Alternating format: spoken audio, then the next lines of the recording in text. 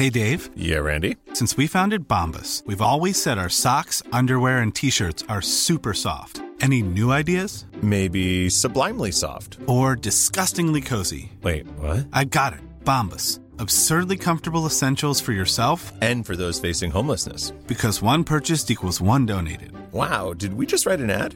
Yes. Bombas. Big comfort for everyone. Go to bombas.com/ACAST and use code ACAST for 20% off your first purchase.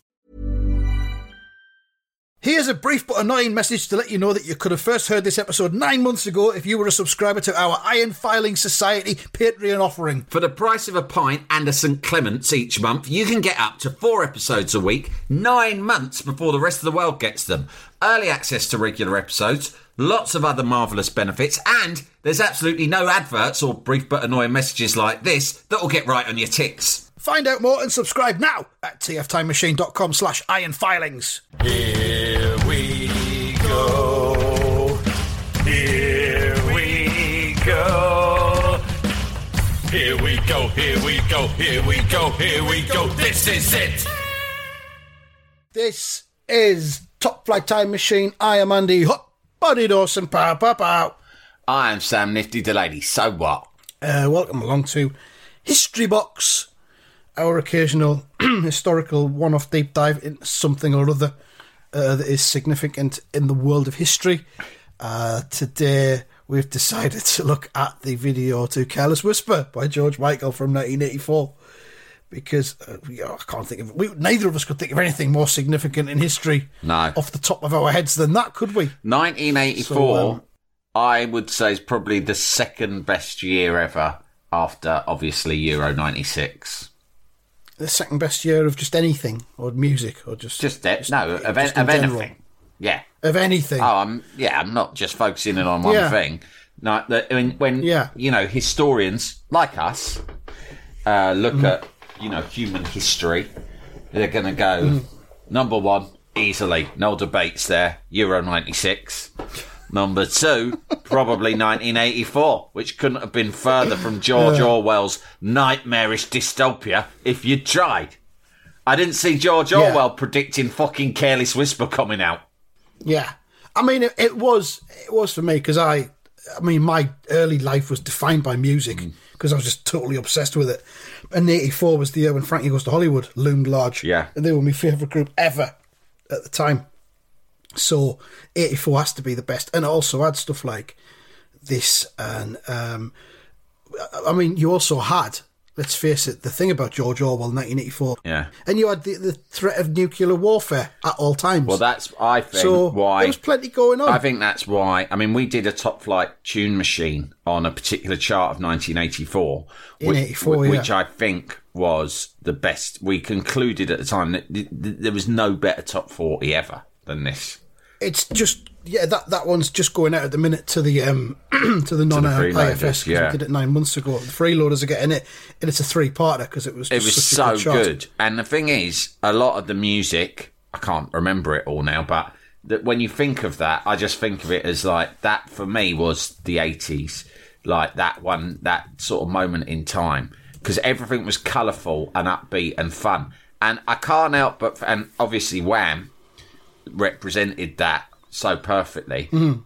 But I can't help but think that part of the influence behind everything being so, because it was the same in movies as well. Like this was the era of so many kind of great 80s movies, as well as all these great, and it was all sort of fun and frivolous, right, and mad. And I think that must have had something to do with the fact that we were all living under the spectre of nuclear disaster. Probably, yeah. Who knows? I think as well, but I think this was something that they were saying in the New Romantics documentary I was watching last week, which wasn't that good really.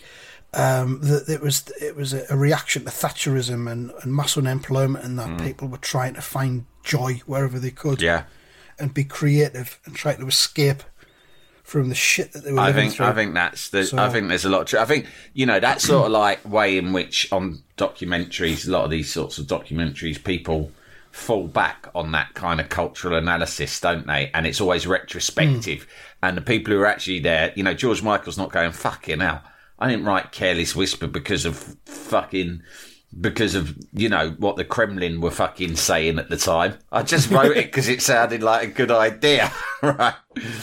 I wanted to, but in this case, I actually do believe that's true because I think you are driven to more outlandish sort of ways of living because it's sort of like you have to be a bit more cavalier as a young person, don't you? Like, if you look at one of the wealthiest sort of times, there was a small era between like the mid 90s and the early noughties, like basically 2001 when 9/11 happened, right?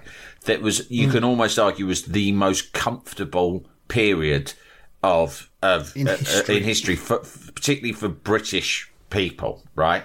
There was peace. The Cold War was over, right? There was a lot of prosperity because there'd been recessions in the early 90s.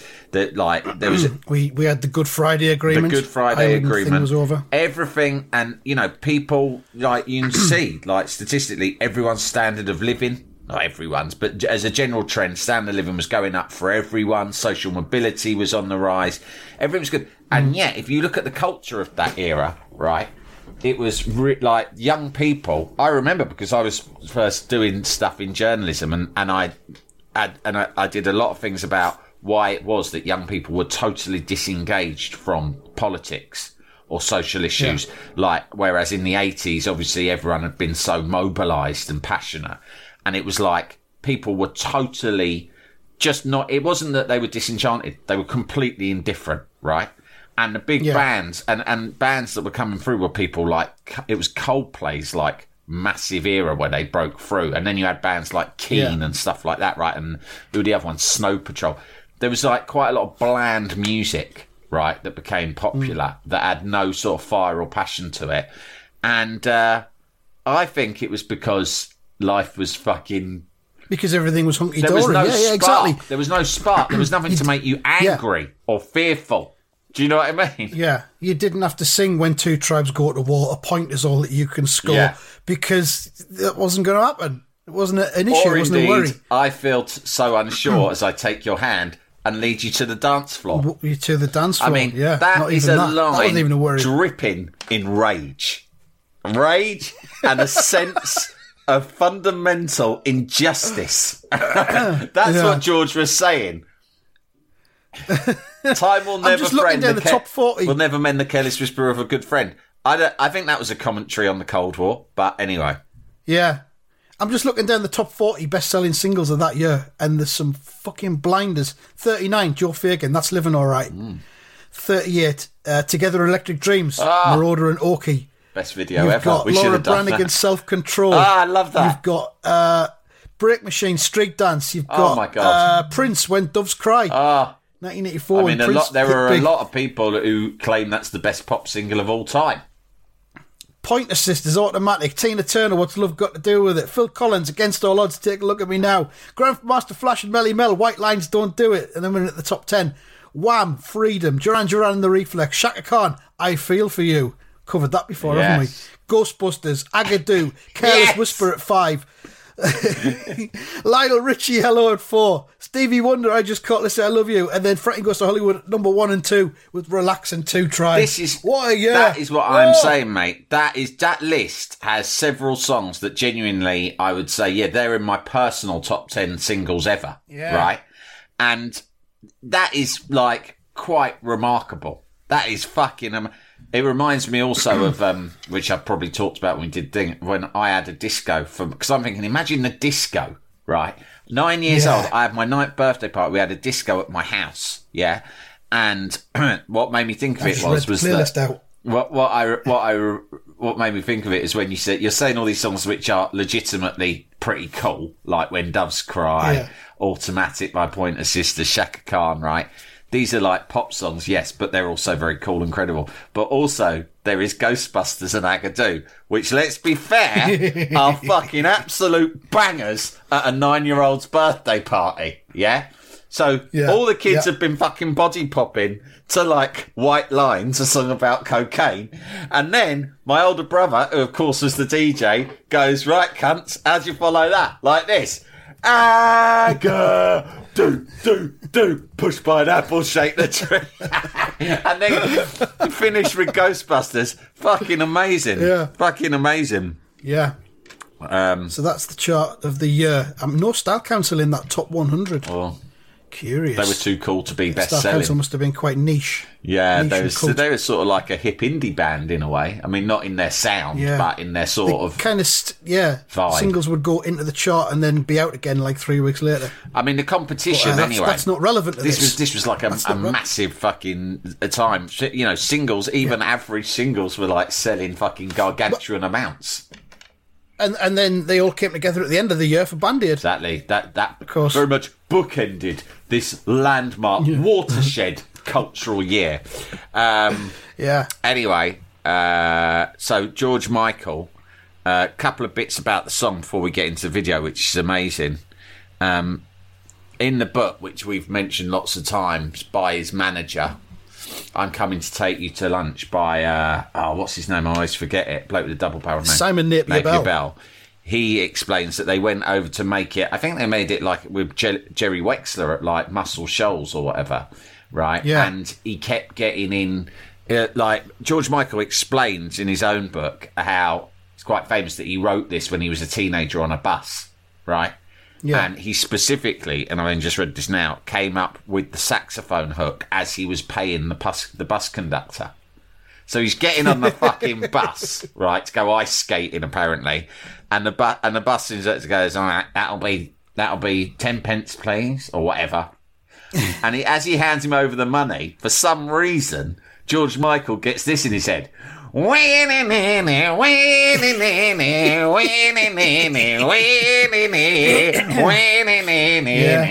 the bus driver's like, "Mate, 10p." Oh, he's like, "Oh yeah, sorry." Was I doing that out loud? Sorry, mate. Internal monologue just spilled out. So he's written it, and then he used to DJ in the Bel Air restaurant in Bushey, Hertfordshire, where he's from, which is right next door to Watford. Right. And there was a geezer who played saxophone there, and I think he sung the song a couple of times and got the guy to play the famous saxophone bit. Right.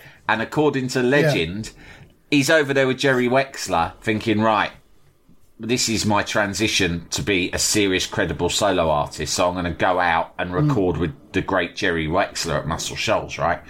And he's out there doing it, and they bring in like one legendary saxophonist after another. So they're getting the best guys, you know, from fucking Detroit, all the session musicians from Philadelphia, from the Philly soul scene. All of these people from all over the US are being flown in at huge expense because George Michael's such hot property. And every single one, these are the best of the best, fucking jazz musicians, you know. And George Michael's going, "No, I don't like it. No, it's not quite right. No, it's a bit off," right? Yeah. And because he's such hot property, Jerry Wexler's just having to take this shit and go, "All right," instead of just going, "For fuck's sake, you silly cunt. You're never going to hear the saxophone played better than how that bloke just did it," right? In the end, you know what George Michael does? He gets the fucking geezer from the Bel Air restaurant in Bushey flown over first class. Does he? Yeah. And that's the version that goes on the single, because he said there's something slightly off about it and the other versions were too perfect. He wanted it to be a little bit... Whereas your jazz musicians would have made it too like... And he got the bloke from the pub to do it. Yeah, he got the pub saxophonist to do it. Anyway, the video is... The video... Well, this came into my head... but it wasn't the Jerry Wexler version that got released, was it? Because George went and re-recorded it himself and produced it himself. Oh, well, maybe that's it. Yeah, maybe Jerry Wexler maybe thing. George. I think that I read that he got him flown over, that guy, but maybe it was just on the George final version. He had the geezer from the restaurant. I don't know if he did it or not, or whether he did, and then he ended up doing the whole thing. But he definitely did the whole thing himself. It wasn't the Wexler version that came out. But I'll do it myself. Fuck's sake. They're fucking amateur hour. You want a job doing properly, do it yourself. This is a fucking joke. I'll go home and do it myself, thanks. Thanks all the same, Jerry, whatever your name is. In the video, the main thing that I think of when I think of the George Michael, the Kelly Swift video usually, is him with the most incredible sort of Lady Di hairstyle. and a nice suit, walking in a dark room amongst some ropes, which I always thought was strange. Along the ropes. I mean, and he's touching the ropes, isn't he? He's like walking through them and touching them. Is he thinking of like hanging himself or something here? I mean, this is weird. And there's a chain as well. Yeah, And he stands behind the chain and holds onto the chain like it's a microphone stand, isn't he, at the beginning? Yeah. And it's always... What's he doing? Is he spending all his money on it? Is he opening a rope shop? What's going on? For sailors? Is he going to retire? Is this a sign? Is he into sailors? But he's heterosexual. What's going on? It was so weird.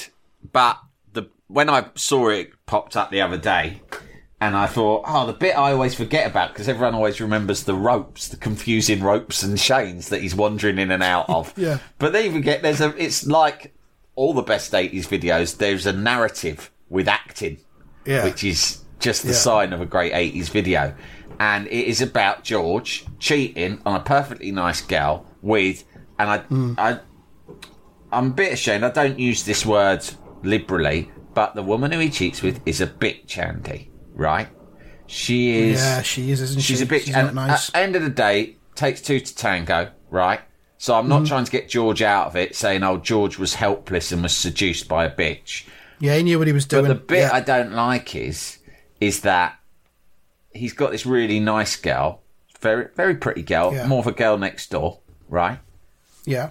And she comes to George's hotel room in Miami after he has just spent the night with the bitch, right? And when his girl, having sex, which was probably a lot better, because than the sex he was having with his girlfriend. It's awful to say, but I mean, come on, your bitch sex is the best sex. Probably, Jesus Christ, that's probably what's happened. I'm just reading between the lines here. Jalapeño. How would you like to look 5 years younger? In a clinical study, people that had volume added with Juvederm Voluma XC in the cheeks perceived themselves as looking 5 years younger at 6 months after treatment. Look younger, feel like you. Add volume for lift and contour in the cheeks with Juvederm Voluma XC. Reverse signs of aging by adding volume to smooth laugh lines with Juvederm Volure XC. For important safety information and to find a licensed specialist, visit Juvederm.com. That's JUVEDERM.com. Not for people with severe allergic reactions, allergies to lidocaine, or the proteins used in Juvederm. Common side effects include injection site redness, swelling, pain, tenderness, firmness, lumps, bumps, bruising, discoloration, or itching. There's a risk of unintentional injection into a blood vessel, which can cause vision abnormalities, blindness, stroke, temporary scabs, or scarring. Talk to a licensed specialist to find out if it's right for you. Wow. Nice. Yeah. What you're hearing are the sounds of people everywhere putting on Bombas socks, underwear, and T-shirts made from absurdly soft materials that feel like plush clouds.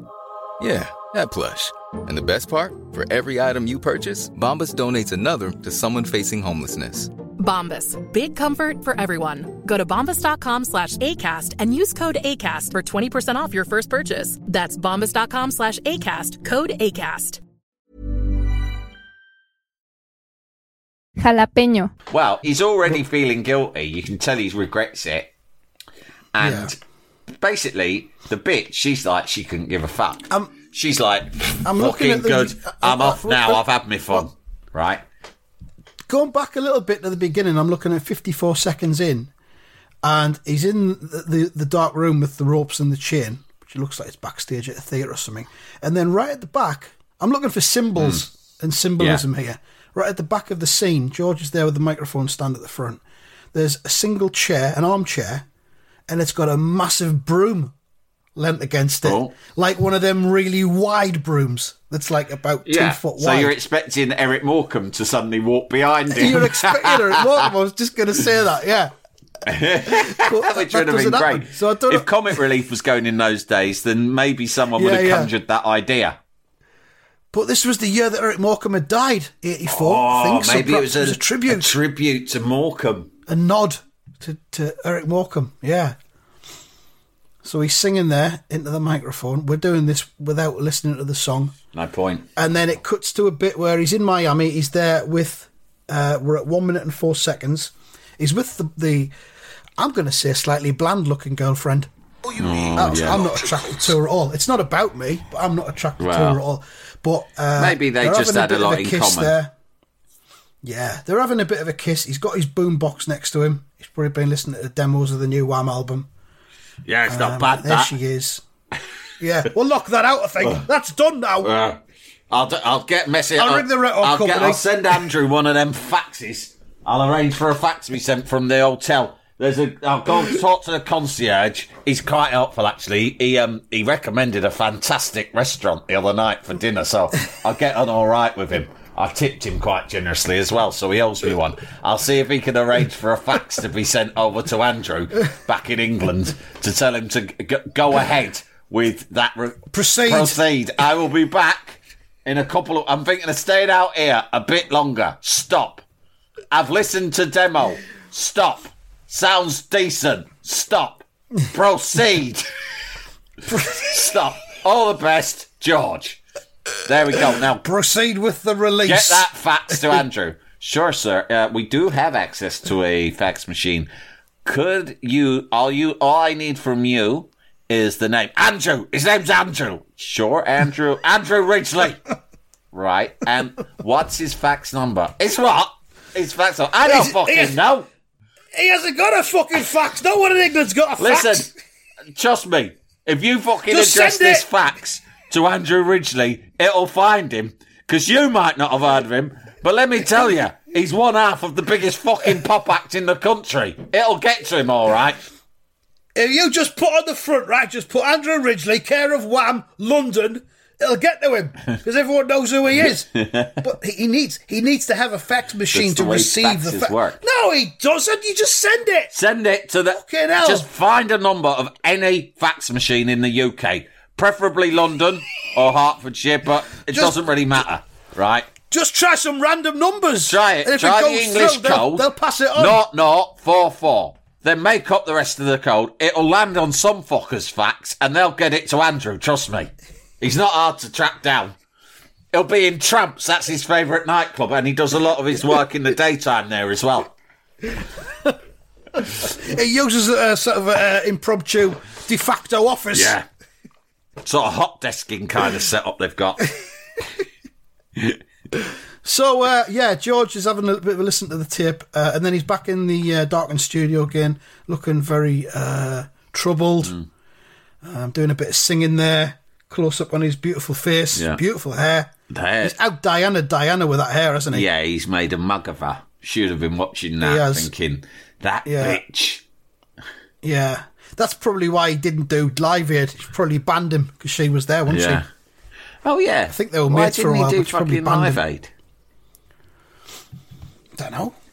Because he was on a single, wasn't he? Don't know. Maybe they were in China that week. Yeah, probably. Why didn't Wham do I'm sure that'll be in the book. In the Simon Napier Bell book. Why didn't Wham do big name no shows at Live Aid? Why weren't Wham there? Couldn't be bothered. I mean, to be honest, there were probably loads of groups that weren't there. Prince didn't do it because he couldn't be bothered. Yeah, the good thing about Prince is that there was no cover story.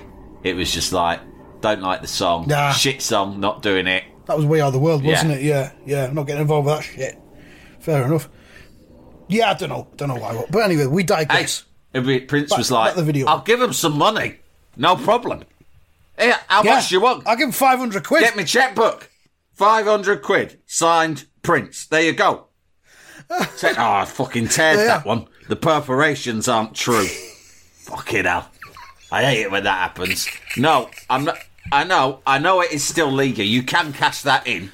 They can't dispute it at the bank as long as the signature is clearly visible, which it is. However, because of my aesthetic standards, I am going to give you another cheque.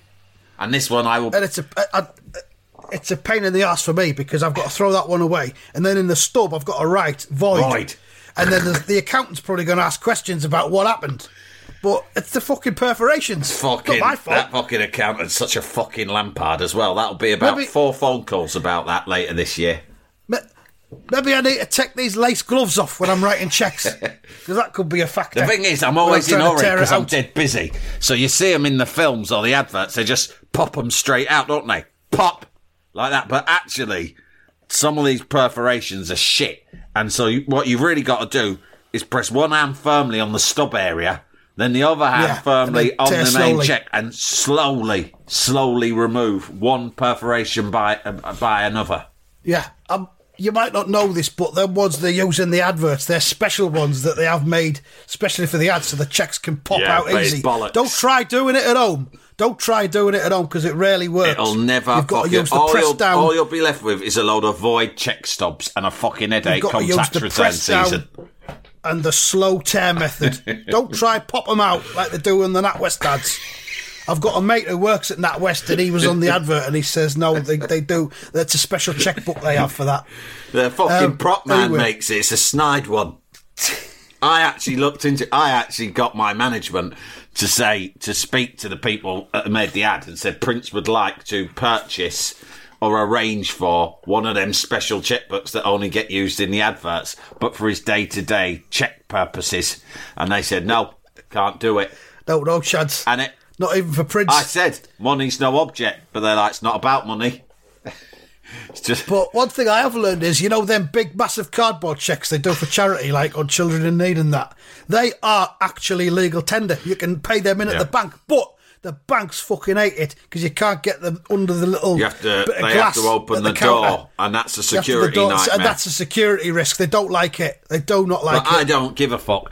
I thought, well, if I can't get the special checkbook, I'm having them. So what I have, they're made out of, they're sort of like a foam board, very much like what you might mount pictures on, right? That's what they're generally made of. So they're dead light, despite their size. I have them in the basement at Paisley Park, my rig.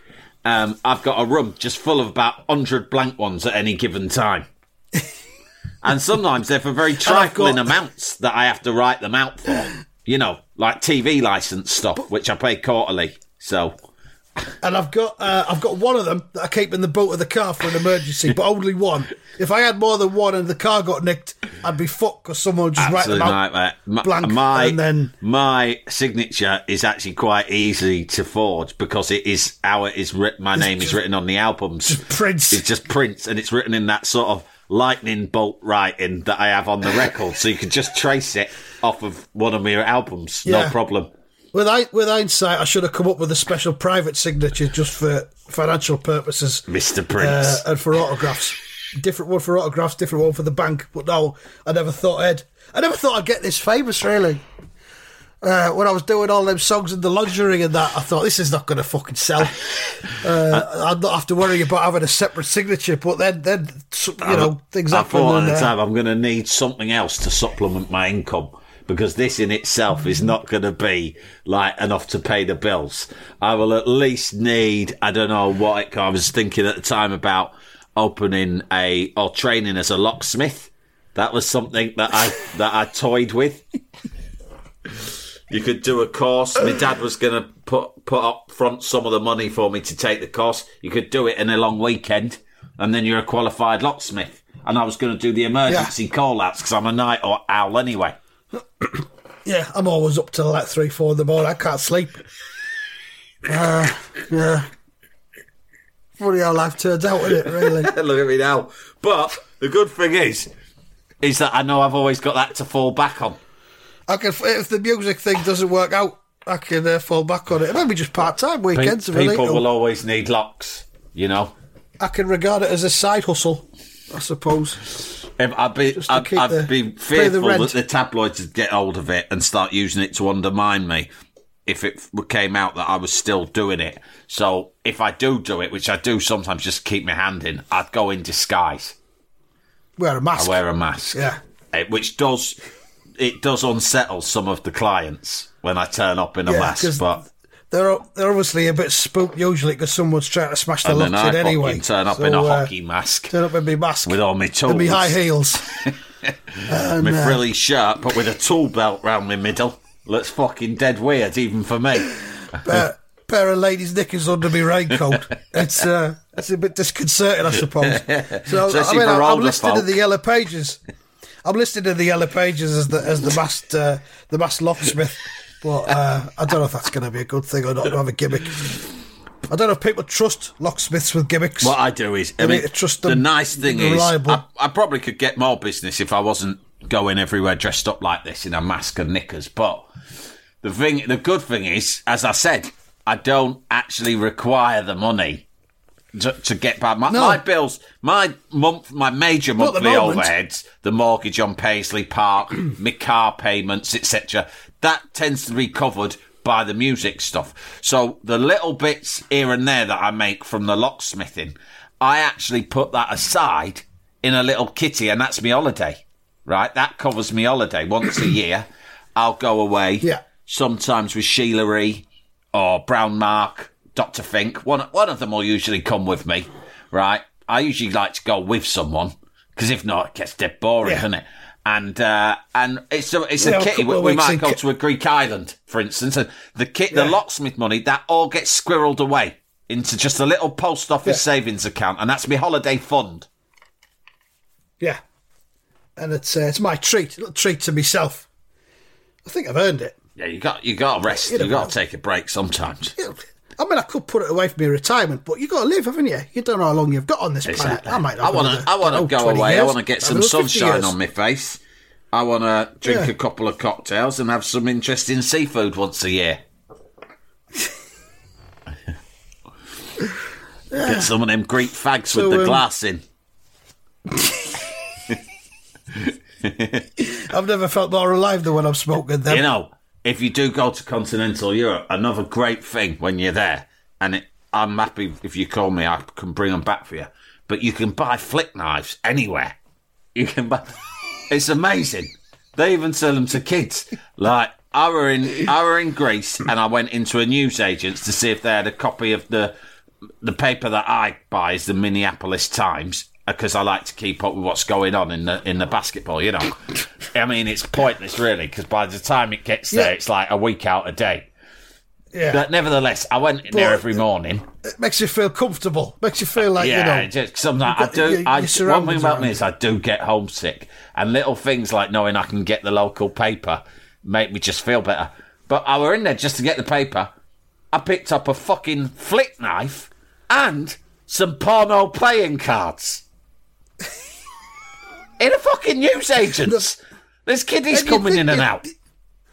You'd think the flick knife would be a dangerous object, but no, on the handle, there's like a little cartoon of a palm tree on it. It makes it look like it's a fun item, which I don't agree with that, but I don't. You know, they sell a load. And you can get all the videos as well of the films that's not out on video in the US yet. You can buy all them. You can even get Clockwork Orange. You can't get that at home. The mad thing about Greece is they do mucky videos, but not under the counter. They have them just on the shelf. Any company, your nan could be walking in to buy her fags or whatever, and the mucky films are just there on display. They don't care. Yeah.